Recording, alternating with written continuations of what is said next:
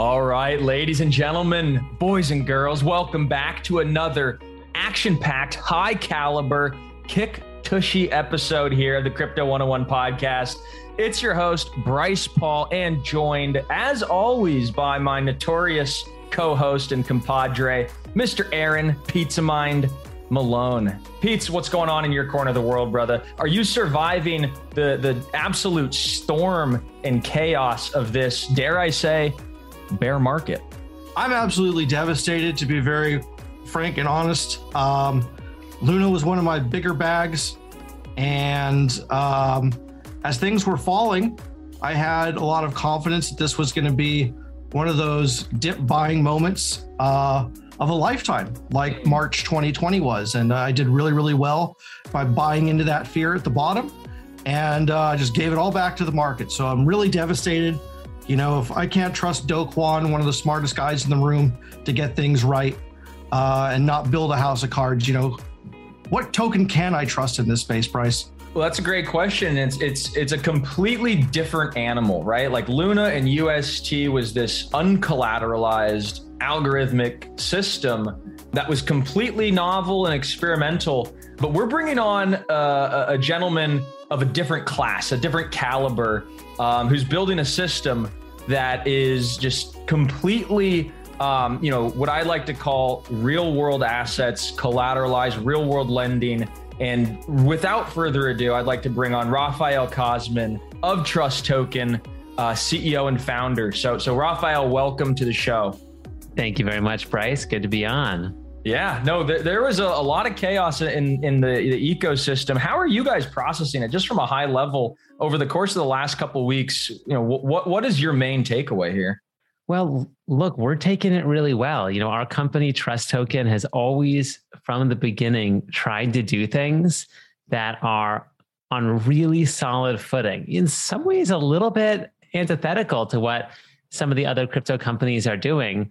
You know, so we launched the first fully USD-backed stablecoin, TrueUSD, when a lot of other people were working on algorithmic or crypto-backed stablecoins. We launched TrueFi, which is an uncollateralized lending protocol. And so it's actually doing real loans to real world companies that are, deploying them with real businesses. So these are assets that we think you can really trust even during a crypto crash. There's things that make sense independent of any amount of crypto hype or lack thereof. Yeah. And what's interesting right there, what you mentioned, I just want to get straight into the guts before we even dive into your background and how you kind of came into the ecosystem. But how do you guys successfully do uncollateralized lending? I think it was with some type of whitelisting and sort of credit score for certain institutions. And then how is that different from how UST and Luna was under collateralizing their stablecoin? Yeah. So the way that TrueFi, our DeFi protocol, does lending is it's a platform for legit asset managers to come on board and run their own portfolios so they can make underwriting decisions based on lending areas that they know well. So when you deploy capital on TrueFi, you can select from a variety of different opportunities that are on the protocol, and you're putting your money with a legit asset manager who's going to be making loans, and you're trusting that asset manager has good underwriting procedures. So we see this as sort of a strong real world use case for blockchain and DeFi. But that's not like that sort of under collateralized lending isn't correlated to the stability of your TrueUSD token. That's correct? That's right. TrueUSD is it's a stable coin that our company developed. It was one of the first fiat-backed stable coins ever. And it is just one of a handful of different stable coins that are used for lending on the TrueFi protocol. And really what we pioneered with the TrueUSD stable coin is a stable coin that is 100% backed by US dollars in a bank account. You send in a bank wire to mint more TrueUSD. You can burn your TrueUSD and redeem it for a US dollar bank wire. So it's always one-to-one backed.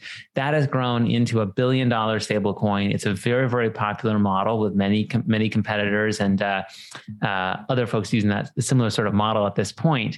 And that we think is it's a phenomenal product that you can use as a way to put your money in crypto, be able to participate in DeFi protocols, farm, earn an interest rate, but not be exposed to the high level of volatility that many of these cryptocurrencies have, and not be exposed to some of the risks that you take if you hold an algorithmic or crypto-backed stablecoin such as UST, which I'm sure we're going to talk about soon. Yeah, and let's get into UST right now, because I've got a conspiracy theory that I'd like to share and get your thoughts. Uh-oh. Because when UST was attacked, point one, it was an attack. It wasn't a failure of the system. It was an outright attack that was outlined and expressed as a concern on Twitter months before this happened. And the person who figured this out, was saying it needs like a minimum $100 million to even execute. So it wasn't taken that seriously. Someone would have to really put up a bunch of capital at risk to try and take the system down. But someone out there decided it was worth it. And they put a plan in place. They did it. There's all kinds of Twitter bots that were activated, spamming the same, FUD messages about it going on at the same time. But this happened at a moment when UST became the first stablecoin backed by Bitcoin. Before, when it was just trading for the last several years with Luna, it was fine. No one cared. It was left alone. But literally the exact same week that they put $1.5 billion into Bitcoin to back the stablecoin, that was a huge step for Bitcoin in the Bitcoin universe. Like a step closer to becoming a world reserve currency. You could even say this was the test net. And someone else out there, don't know who, said, this absolutely is unacceptable. Pull the trigger and bring this thing down. And with it, not only did UST come down, but Luna came down, took down Anchor, Star Atlas, the entire Terra ecosystem that was built around these tokens. And that had other ripple effects into other DeFi protocols. The TVL, the total locked value, the total value locked in DeFi itself is down like 50% off the back of this. Has this hurt you indirectly in any way? And what was going through your mind as you're watching this all unravel in front of your face? Yeah. So, and Aaron, for any of the listeners here that are not familiar with this, I think it's just important to emphasize the scale of the disaster that just happened. This has rocked the entire crypto world. None of us have seen anything like it. The reason why we're talking about it today is because this is a moment that is going to change the crypto industry for years to come. Everyone, including investors, including regulators, are looking at what just happened.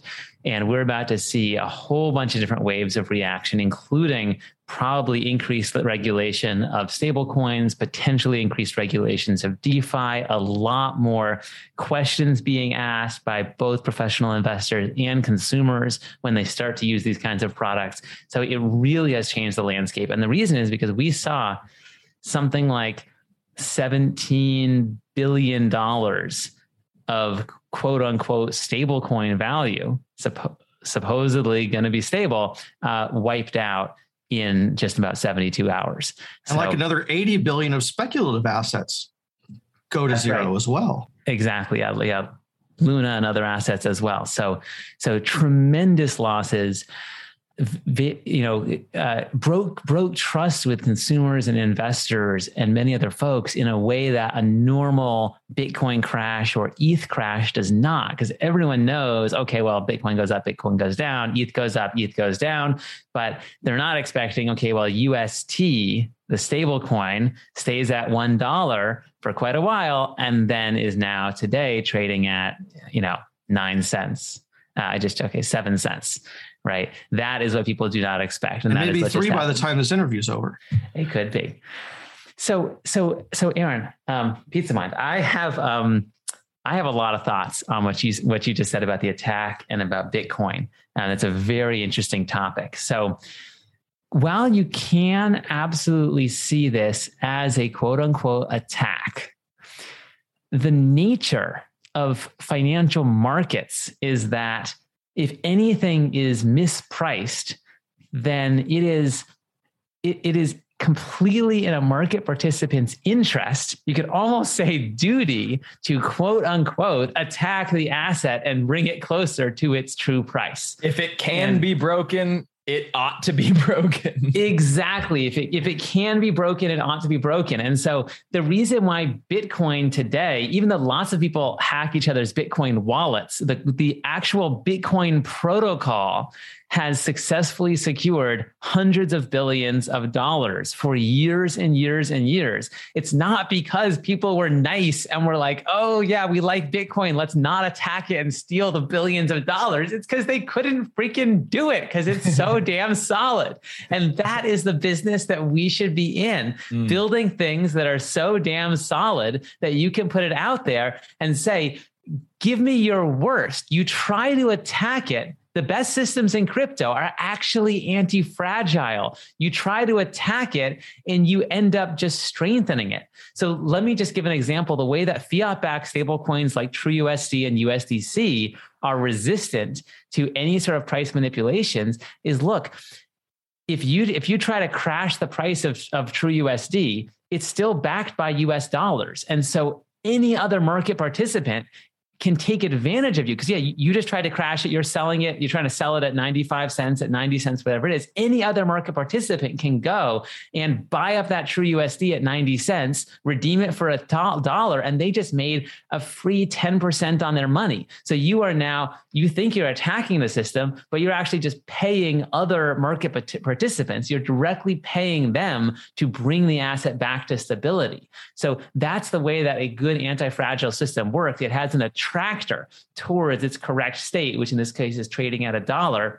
UST had a very local attractor that kept it stable for a while, but globally was fundamentally unstable. And whoever did this attack, it's similar to when George Soros broke the Bank of England. He made about $1 billion in 1992 because the Bank of England was doing something that did not make fundamental financial sense in the way that they were trying to artificially peg the value of the British pound sterling as opposed to allowing it to float more freely.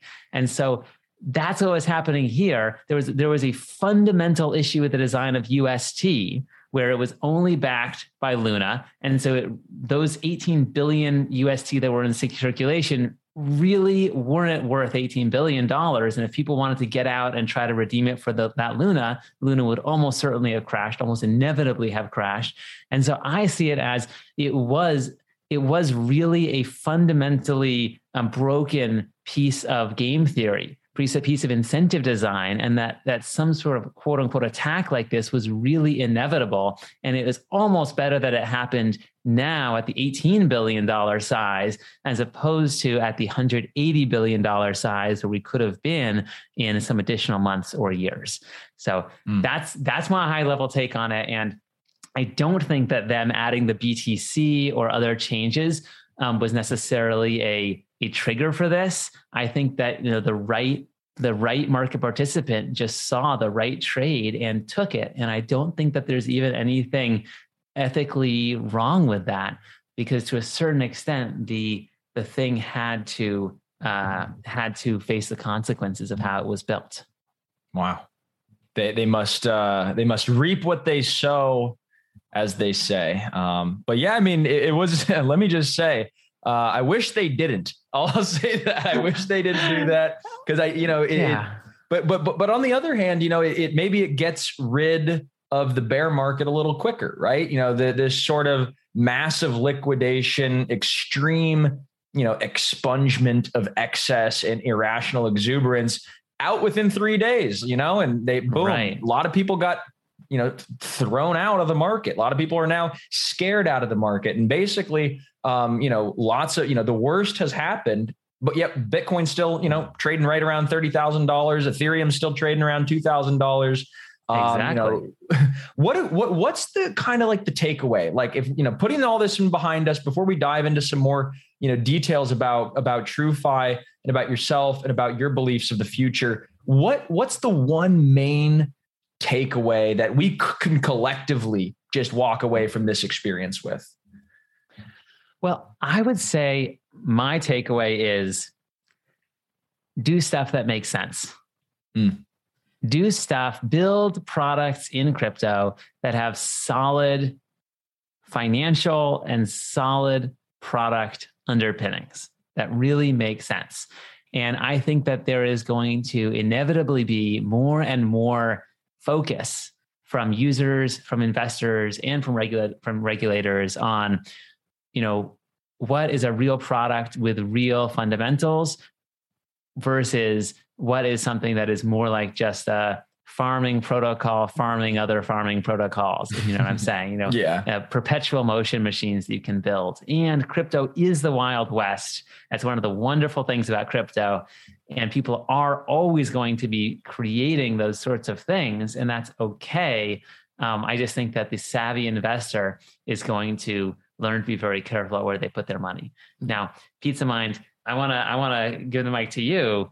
There's probably a lot that I've said here that you're going to want to debate, and I'd love to hear it. Well, you're not wrong on anything you said.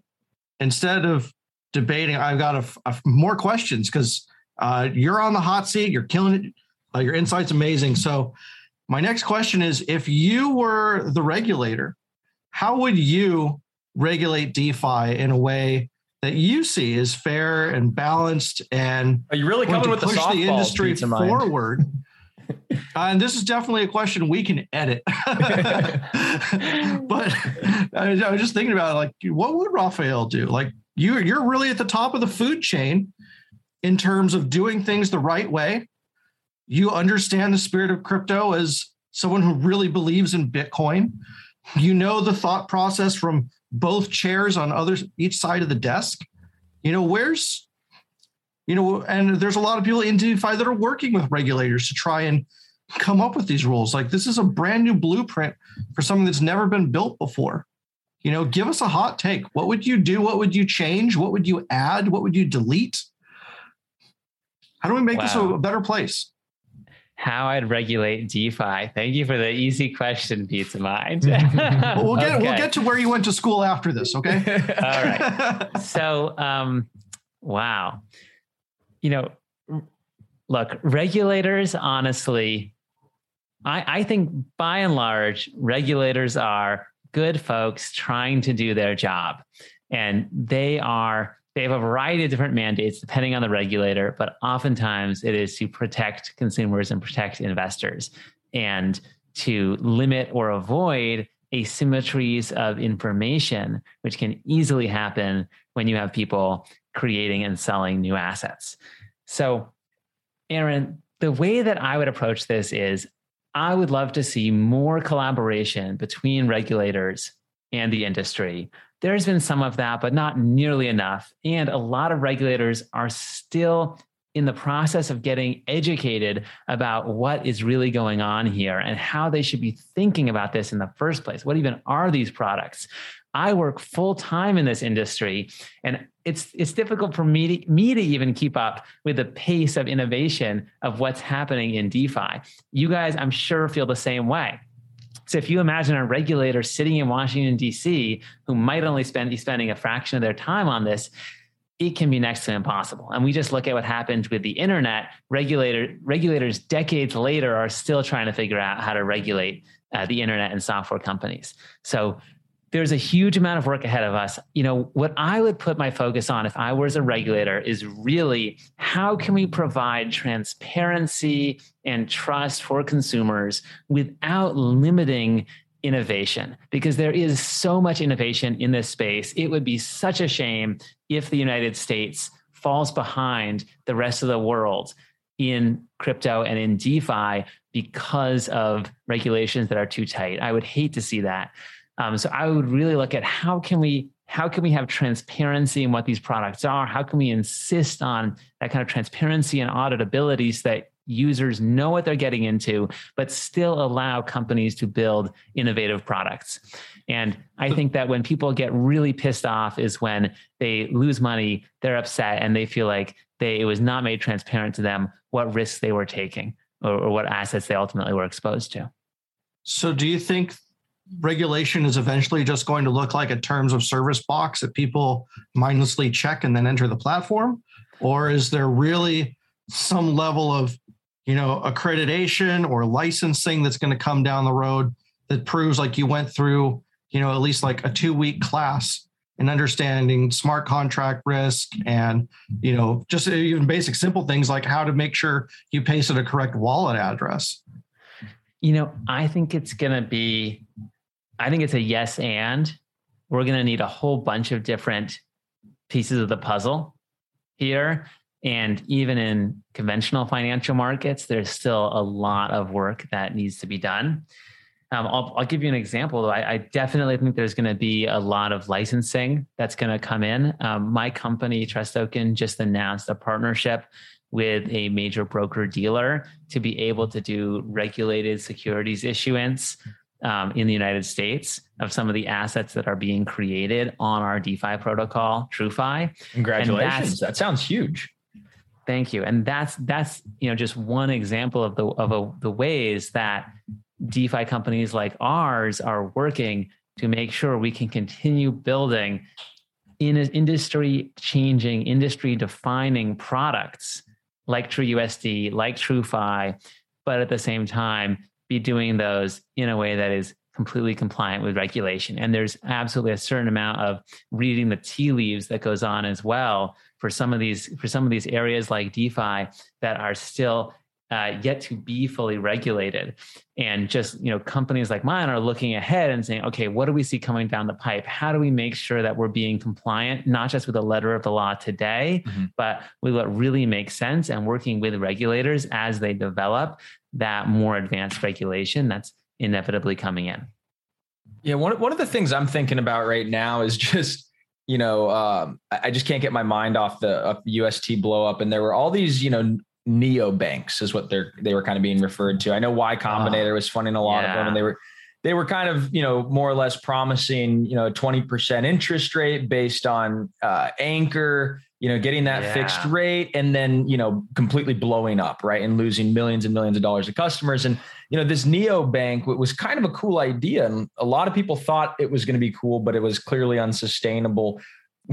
I see you shaking your head there. No, it's so painful, Bryce, because, these kinds of apps that give people easy access to crypto and DeFi are so important to be able to bring the benefits of this technology to millions of people globally, many of whom are not going to download MetaMask and buy a ledger and start signing transactions and interfacing with it directly. It's going to be the technological backend. DeFi is going to be the technological backend to all kinds of products and services that will directly interface with consumers. But what you're describing with some of those neobanks, I read some of the same stories. It's so painful because, a lot of these are consumers who are not that educated on our industry. And many of them lost a ton of money, some of them their entire life savings because of this DeFi and stablecoin blow up. And I've heard about suicides as a result of this, which is just really, really devastating. People in such a difficult position. So by now, you've probably all heard about cryptocurrencies. You might already be investing in them, but did you know that you can invest in cryptocurrencies through your retirement account? Okay, yeah, that's exactly right. With iTrust Capital, you can buy and sell cryptocurrencies from a crypto IRA and get the same tax advantages as a traditional IRA. So iTrust Capital allows you to invest in over 24 of the most popular cryptocurrencies. And unlike the stock market, you can buy and sell 24 hours a day. So the iTrust Capital platform, it's super easy to use, and it only really takes a few minutes to create your account. And setting up an IRA with them is free, and iTrust has no account opening fees and no monthly fees. So look, it's time to start taking back control of your financial future. And with iTrust Capital, you can get all the tax benefits of a retirement account while investing in crypto. So sign up today and receive a $100 funding bonus when you open and fund an account. Just visit itrust.capital/crypto101 to start investing today. Again, that's itrust.capital/crypto101. Taxes and conditions apply, fees apply. Cryptocurrencies are a speculative investment with risk of loss. iTrust Capital Incorporated does not provide legal investment or tax advice, and please consult with a qualified legal investment or tax professional. All right, on to the show.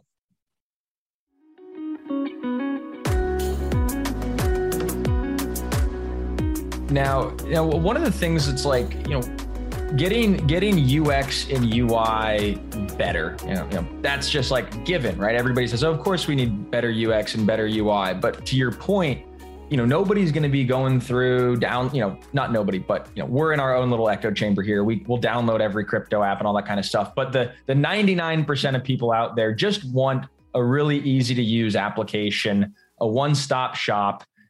Is that something that like you could kind of see TrueFi doing, just like a one-stop shop DeFi application, connects with your bank? If you want loans through TrueFi, you could get it like that. If you want a higher interest rate on different yield products, or is that kind of somebody else's ball game? We see that as more somebody else's ball game.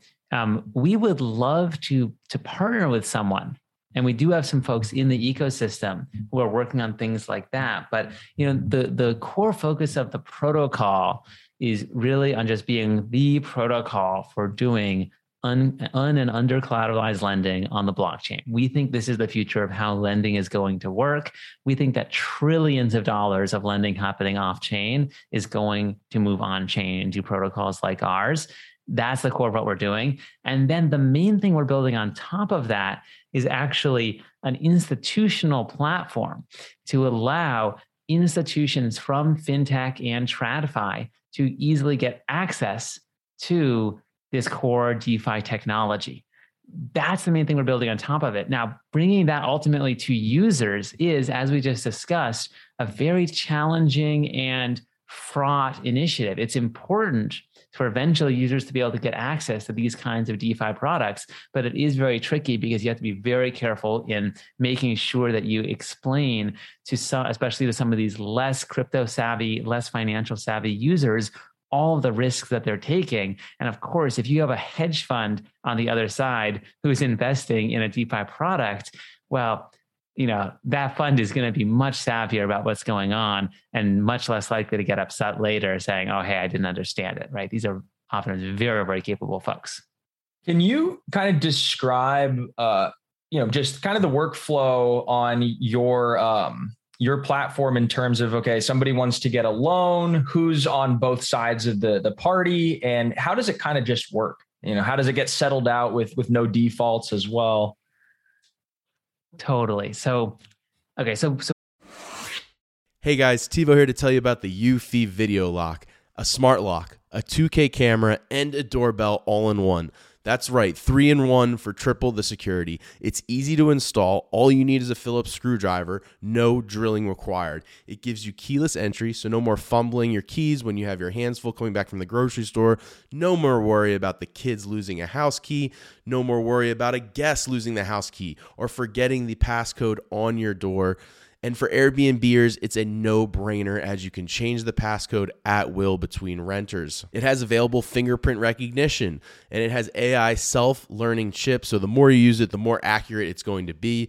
You will have no anxiety with the battery charging. It is a rechargeable battery, and it lasts around 4 months, but don't worry, when it's low, it'll give you plenty of weeks' notice, and also it always comes with a physical key as a backup. There's no monthly fee, unlike other brands that charge you a monthly fee to get your backup recordings. They're always recorded locally, and you will always have access. Customer support for the Eufy Video Lock is 24/7, so you don't have to worry about any issues you have, and it comes with an 18-month warranty. What I love about this product is it is truly all-in-one. With the 3-in-1, you don't have to go out and buy multiple parts. It's all in this package with the Eufy Video Lock. So if you're interested in learning more, go on Amazon and search Eufy Video Lock. That's EUFY Video Lock, or visit eufyofficial.com/video lock. Again, that's EUFY Video Lock.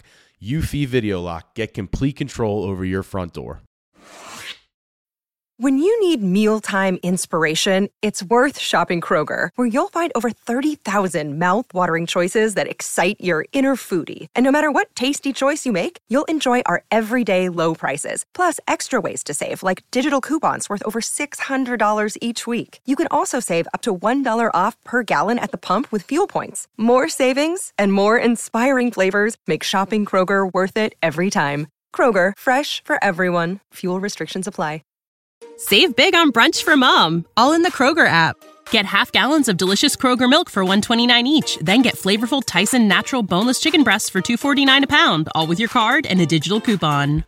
Shop these deals at your local Kroger today, or tap the screen now to download the Kroger app to save big today. Kroger, fresh for everyone. Prices and product availability subject to change. Restrictions apply. See site for details.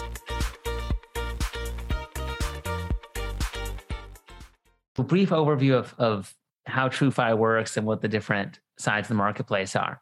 So it's a protocol for un- and under-collateralized lending on the blockchain. So TrueFi primarily has what we call portfolio managers who come onto the protocol. They know a certain area of lending really well, and they then can raise capital on the protocol and then deploy capital in that area that they're an expert in. So I'll give you an example. We actually just last week launched a fund with a company called Chorus. So this is live on our site, app.truefi.io. You can literally go and get KYC and put USDC into the portfolio right now. And the way that this works is Chorus goes to our community, says, here's what we want to do. Community holders and ultimately TRU holders take a vote, approve Chorus. Chorus gets live on the platform. Then USDC, anyone who has USDC and goes through the KYC process with the protocol can just put their USDC directly into that portfolio. And then Chorus will start making loans from that portfolio. And Chorus, in this particular case, is a company that has a lot of expertise in doing lending to financial technology companies in emerging markets. That's their area. And so they know exactly what sorts of companies they want to lend to. They're very good at setting the rates and the terms and managing the risk. They can handle defaults. So all that is stuff that Chorus is an expert in for that area. And so if that's an area where you want to have exposure as an investor, then you can put money into the portfolio. Chorus will deploy it out, and you get to know that you've got a very credible manager working for you. Now, we have several other portfolios in the protocol as well, and we're launching a whole bunch more. And our goal is to really cover in the future a lot of different areas of lending. So, so bringing on asset managers that are experts in all these different verticals, and then bringing those opportunities to our community of lenders who ultimately want to deploy capital into some of these markets. Does that make sense overall, Bryce? It makes perfect sense. It's like, I'm actually going through your site as you were reading that and looking through the Kairos fund and all the blockchain.com portfolio fund and the Alameda research portfolio and all sorts of different funds. And it really does seem to me, so easy for somebody just to go in here, get KYC'd, and contribute. It makes me think, the banks, right? At the end of the day, this is what they've been doing for decades. And you're taking that model and you're, disintermediating the banks and kind of giving a direct access, between a fund manager and kind of, any other person out there who meets your accreditation standards and your KYC and all that kind of stuff. But do you see the banks kind of adopting this model? Or is this, something that you are doing and a bunch of other crypto innovators and competitors are kind of like, fighting back and forth for, or is there already banks that are doing this sort of blockchain-based lending? Yeah. So we are talking with some banks. It's early days. Very few banks are involved in this yet because, banks, just given the nature of their business and how they're regulated, they have to be very conservative. And so most banks are not touching DeFi at all today. We do think that's coming. We do think that this is the future of how lending is going to happen. And so the banks are going to be forced to get on board or they're going to seriously miss out. And that's actually part of the institutional platform that we're building on top of TrueFi is really long-term going to be working with institutions such as banks to bring them on board. But Bryce, that may be years out before banks really get involved. In the near term, it's exactly what you're saying, that this brings really exciting lending opportunities to folks who may not have had access to them before. And that's part of what's exciting about DeFi and crypto overall. So, you were listing a couple of the other portfolios that we have. We really do have a variety of different types of portfolios. In some, you're getting diversified exposure to a bunch of different end borrowers in a certain sector or based on a certain lending strategy. In some, we have what are called single borrower portfolios, where you're getting exposure to a single borrower that is, just a really interesting opportunity where people may want to deploy capital. So the example that you mentioned, the Alameda Research portfolio, it's a $54 million portfolio. Today, we just launched this, maybe it was 2 months ago or so. And, this is a way that lenders can deploy capital directly with Alameda. And that really illustrates some of the power of this kind of technology, because if you think about someone like an Alameda, what kinds of investors normally get access to deploy capital with Alameda? Well, it's probably, really big hedge funds, really big trading firms might be able to write Alameda a $10 million or $100 million check, right? Mm-hmm. But here, because they're putting it on the blockchain in a portfolio, if you go through and get KYC'd, you can deploy capital directly with Alameda, get exposure to this kind of, very interesting lending opportunity that would otherwise be reserved for folks that can write these kinds of 8-figure or 9-figure checks that most of us cannot write. So that's really part of the power here. It's, opening up access to some of these financial opportunities that before were very limited. Wow, that's absolutely incredible. Real game changer to be able to invest alongside huge institutions and really the smartest money in the space like Alameda. So thanks for building it. First off, and, now that we're in this situation where we're at in the market, people are looking at what do we do in a bear market? How do we survive this? My own personal opinion is this is a great time to do research and learn, see what the next big thing is going to be and become experts in these sectors and emerging markets like you were talking about for the future, 2-3 years down the road. And you just so happen to be an expert yourself in one of these things. Yeah. When you were going to college, you were a major in artificial intelligence, which is a sector that you've been closely following in the space. Bryce is a big fan of Singularity and, Ocean Protocol and stuff like that. When are we going to see more AI and crypto really kind of come to life? We see this huge bag of potential over there. What has caught your eye about this, and how many years out or decades out, or is it ever going to come? And let me just preface this by saying it wasn't not financial advice. Let me just preface this by saying it wasn't just studying AI at college. It was actually, working at Google Brain, working at Palantir, doing computer science at Stanford, like the best comp sci college. So let's not. It wasn't AI for dummies. Yeah, it wasn't AI for dummies. I appreciate that. And I will say that technically Stanford doesn't have an AI major. They have a computer science major, which is what I did, but I did take AI classes while I was there. It's a great question, Pizza Mind.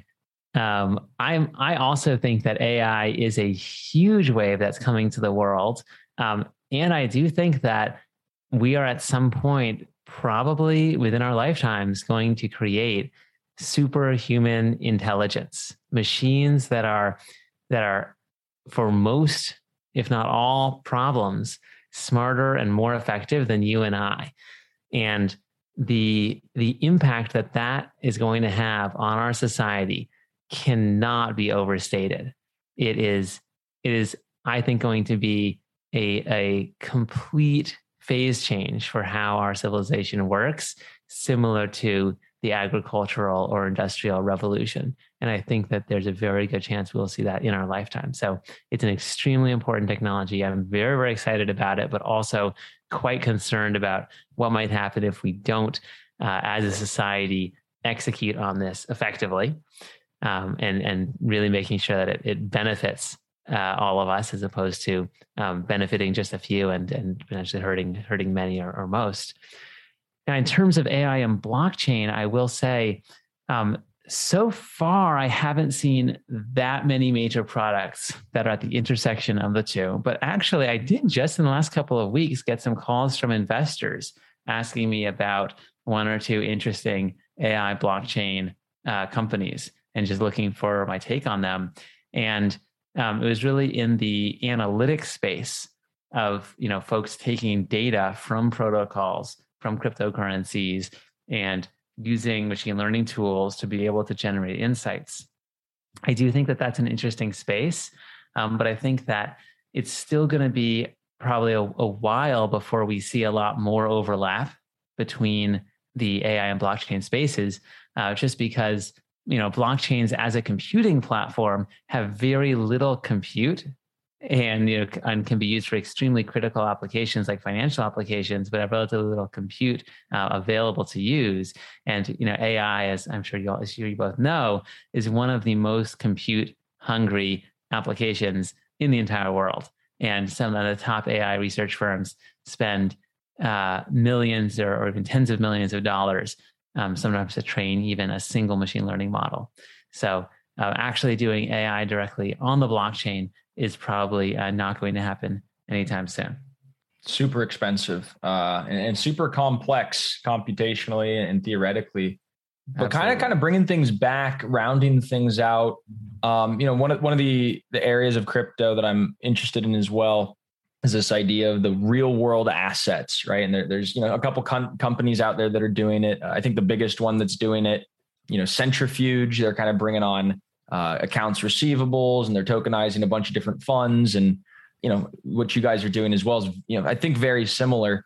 But how quickly can we grow TVL in terms of like real world assets? Because I think so much of the TVL that we've seen grow over the course of the past, call it 2 years, has basically been denominated in terms of stable coins, Ethereum, and call it Luna, right? Which was we saw how that ended. So these real world assets are so much more robust and secure. So how can we think about the rate of change of TVL with these real world assets over the course of the next few years?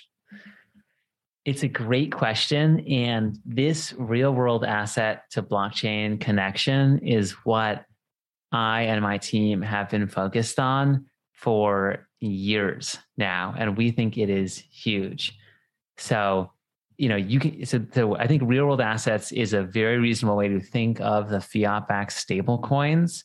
So if you're holding a true USD or a USDC, that is a cryptocurrency that is backed by a real US dollar sitting in a bank somewhere. So that's a token whose value comes from this real world asset, in that case, a fiat currency. Same thing, if you're lending on Centrifuge, which I think is an excellent product, or on TrueFi or on many other of these protocols, that is something that's not backed by some crypto asset, but that is either it's a real accounts receivable, the real debt of an actual company somewhere in the world that is backing a token that you're ultimately holding.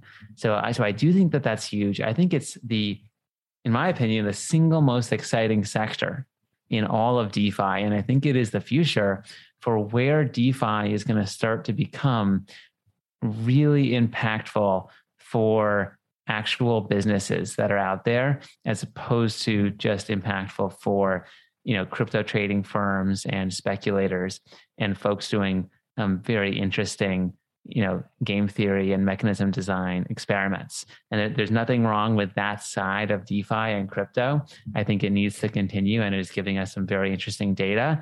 But I think that if you're looking for where are real fundamentals going to emerge and where is crypto and DeFi going to genuinely change how the global economy works, I do think that it is in this real world asset sector that Centrifuge and TrueFi and TrueUSD and many other folks are playing.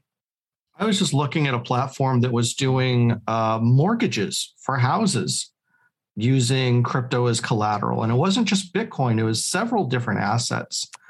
And my first thought, it just rolled out. I was like, oh my God, this is potentially the worst time ever, because you have crypto assets that, are severely at risk of losing more value in a bear market. No one knows for sure, of course, but the long-term potential is still, obviously everyone here still very much a believer and excited about crypto in the long term. But, we're also seeing more and more signs of the housing market slowing down and potentially that bubble bursting as, the economy continues to retract. If you have, that sort of model and the house becomes a tokenized asset, what would, I guess the question is, what would a good way to be to stabilize that kind of collateral to make sure you don't just lose the value of your crypto, but your home would get margin called essentially, or some of these other real world assets could get margin called in the sense of, their value dropping. What are the kind of protections that a lender should have against that kind of situation? Sorry, I'm just coming up with all the good ones today. Absolutely. Well, Pizza Mind, that is something that lenders have been studying for decades. And we can really draw on that experience. People have been lending against real estate for a very long time and have figured out how to handle the liquidation of those assets in a real estate crash or in the event of non-payment of that loan. And what you're describing is exactly right. We can use DeFi at some point to be originating a significant fraction of US or global mortgages. And, we should be thinking about DeFi not as a platform to be able to do more with your conventional crypto assets, but as a platform to be able to do more with your real world assets, such as your house. And at some point, I would love to see all of us, if you're buying your next house because your crypto holdings go up, whatever, you're borrowing, you're getting the mortgage for that house using a DeFi protocol, because I think this technology really can handle those kinds of financial transactions, trades, loans, all kinds of things in a fundamentally more efficient way than it's been happening. And for anyone who has gotten a loan or done any sort of transaction with a conventional bank, you probably have felt some of that pain of how slow that process is. Oh, it's and horrible. have just seen, there's got to be a way. There's got to be a way to improve on that process. And that is, I think, a big, big opportunity for DeFi. And that's what you're building. You're building the way, just like building Peter the way. Although we're building one piece of the way, because the whole point of DeFi is it's lots of building blocks that connect together. And each one is just one piece of the puzzle. So yes, we are working on the un and under collateralized lending. You've got protocols work on over collateralized lending. You have protocols worked on trading, all kinds of different protocols that are doing different pieces of the puzzle. And each one just trying to do its piece as well, as efficiently, as transparently as it possibly can, and then leveraging the other pieces wherever it can and not rebuilding anything that someone else is already doing. And that's the way DeFi is assembling. And if we keep going, I think what we end up with is a really, really strong offering where DeFi as a whole can do everything or almost everything that traditional finance can do, but with way more transparency. And Bryce and Pizza Mind, there's one analogy that I like to give. So I bank with Wells Fargo. Where do you guys bank, if you don't mind sharing? Yeah, I use them all. You use them all. Okay. They don't even let me in banks anymore. I've got a local credit union that doesn't know me. Okay. All right. With a credit union. So here's the thing, in my Wells Fargo account, I make something like 0.1% interest. Yeah. Right. And you're killing it. You're doing great. I think I'm getting 0.01. No, I think I think I'm making more like 0.01%. Yeah. I think I used to make more like 0.1%. Now it's probably 0.01. Either way, it's so small, it's de minimis. and the reason why I'm making that teeny tiny rate, it's not because Wells Fargo is lending out money at 0.01%. No way in heck. They're lending it out at way more than that. It's just that they're not giving it to me. Right. It's going to someone else. And not only that, I have no transparency of that. I don't know what loans they're making. I just know that I'm not getting the upside of those loans. And part of the beauty of DeFi You take a protocol like TrueFi, you take a protocol like Aave or Compound, you can literally go look on the blockchain and you can see in real time, 24/7, every single loan that this protocol is making and has ever made and the exact terms of those loans. And you know, as a user, exactly what fraction of the interest you are getting. And oftentimes for many of these protocols, the debt's getting repaid as well. Exactly. You can see the status of all those loans. How many are defaulting? How many are getting repaid? All of that is completely 100% transparent, visible in real time. And you don't even have to trust the application developers. You don't have to trust Aave. You don't have to trust Compound. You don't have to trust me. You can literally see it all on the blockchain and know exactly what's happening. And you know that you're getting, oftentimes it's 80 or 90% of the interest from those loans is directly going back to you as a lender, providing the capital. So that is an insane level of transparency. If you think about a bank like Wells Fargo, imagine if regulators said, hey, Wells Fargo, we want you to be more transparent. We're going to ask you to report every single loan that you've ever made and the exact terms of those loans. And we want you to do that going forward in real time, 24/7, every single loan that you ever make. That would be insane. You know, these companies probably don't even have the technology that they could comply with that level of transparency if it was demanded of them. And that is fortunately you do, which we do, which is not just us. That is the norm in DeFi. That is the norm, not the exception in DeFi, to have that crazy level of transparency. So that's the whole financial stack that we're assembling, where every building block has really high levels of transparency and trust. You can directly read the code. You can directly see the loans. It's way more transparent than what's going on in TradFi. And that is the core engine that I see driving growth and working to bring more and more capital into DeFi as people are getting better rates and with more transparency and more trust. Of course, having to be very careful with all of the hacks, all the scams and so on that are, reducing some of that trust in this kind of technology. So, yeah. Well, very well said. In the nature of full transparency, I am a TUSD user. I am a TrueFi token holder for all the reasons you mentioned. So there's that. And one other question I had for you is, all this is built on Ethereum, which is another very, very hardened system that, despite all of its issues, is not broken. It's bent, but it hasn't broken. So do you have any plans to roll out on more chains like some of the other stable coins in the space have, or do you plan on staying Ethereum native for life? We do plan on rolling out on more chains. So TrueUSD is already supported on a whole bunch of chains. I think like 5 or something. It's on Avalanche. It's on a Binance chain. It's on Tron. Where else is it on? It's on a big pile of blockchains. So pretty much everything everyone uses, you can already find it. TrueUSD, very wide. It's not on Solana yet. There's still some major chains that we're missing on the TrueUSD side. Now, TrueFi is a much more complex application because it's a DeFi protocol, not just a stable coin. And so TrueFi, it's much more difficult to roll out on new blockchains.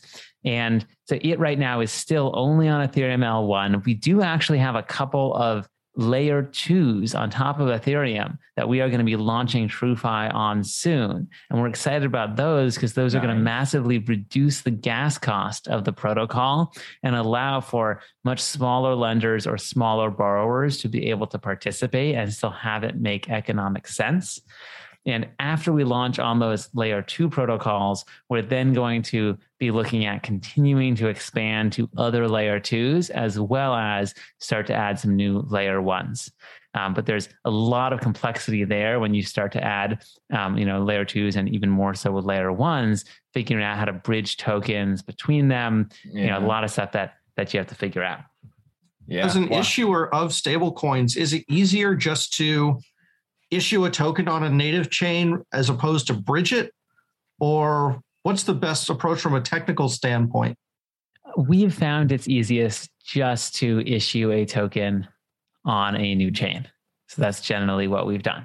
And so at least with TrueUSD, there aren't a lot of bridges from blockchain A to blockchain B, there's just a whole bunch of blockchains where we've issued the token, and it's just very simple and clear. And we actually, one innovation that we have recently done is actually segregated the accounts so that there's separate US dollar assets with our banking partners backing the TrueUSD on each of those chains, just to make it as transparent as possible. Oh, I like that. Now, one last question I have while we still have you is just surrounding the Ethereum 2.0 merge. And, the merge, a lot of people are talking about all of our listeners probably know about it. If you don't, look it up because we've talked about it almost every episode, I feel like. But I want to get your take as a founder of a DeFi platform that's almost exclusively building on Ethereum. How are you navigating, and maybe how are some of your friends who run other large, companies and protocols, and how are you guys navigating this merge? Are you scared? Are you super confident? Are you doing anything to kind of batten down the hatches before this kind of comes to fruition? Yeah. Can you remind me when the merge is currently scheduled for? It's like end of August, early September. Okay. I have more conspiracy theories, but we'll leave that for another episode. Oh, I'd love to hear them. It's a little bit of a joke because the Ethereum merge is just, it's one of those things that is very easy. One of those phantoms. You're not really sure if it exists or not. It's gotten pushed back 5 times. Yeah. There's a joke about someone comes back from the year 2100, they develop time travel, he comes back and people interview and they say, wow, hey, tell us about crypto in 2100, what tokens are big and so on. He says, hey, crypto in 2100 is amazing. Ethereum is about to come out with ETH 2.0 and move to proof of stake and so on and so on. So anyway, you guys got it. Yeah.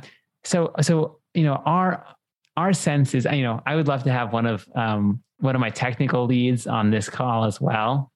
And be able to have them comment on it. But my understanding is that the DeFi protocols like TrueFi, stablecoins like TrueUSD will continue working as normal, are not going to get broken by any of the Ethereum changes that are hopefully going to come out in the next few months. But that this is going to make it easier to use L2s to at some point roll out to shard chains that are going to be able to move some of the work off of the main Ethereum L1 chain.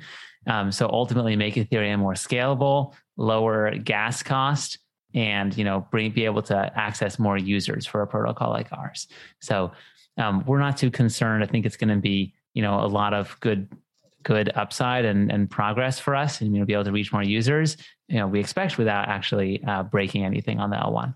All right, love it. Man, Raphael, this was a barn burner of an absolute episode. We covered so much in this past hour. Thank you so much for spending a generous amount of time with us. Hope you had some fun. My pleasure, Bryce. And UXL Pizza Mind. It's always great to be on with you too. We always have a blast. I'd love to do it again sometime. This crypto is always changing. There's always lots of new, interesting things happening to talk about. Absolutely. You're one of our favorite people in the space. Definitely one of the good guys. And we really support what you're building and what you're doing. Thanks so much for spending the last hour with us here. And we can't wait to have you back. But for now, that's it, everyone. Thanks for listening to the Crypto 101 podcast. We'll see you next week.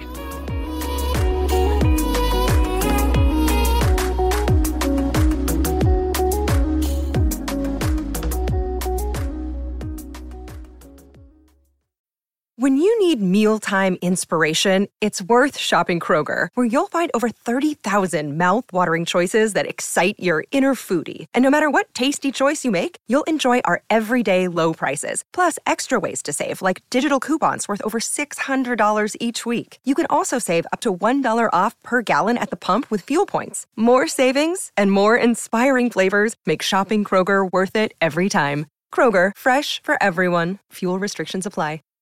Save big on brunch for mom, all in the Kroger app. Get half gallons of delicious Kroger milk for $1.29 each. Then get flavorful Tyson natural boneless chicken breasts for $2.49 a pound, all with your card and a digital coupon. Shop these deals at your local Kroger today, or tap the screen now to download the Kroger app to save big today. Kroger, fresh for everyone. Prices and product availability subject to change. Restrictions apply. See site for details.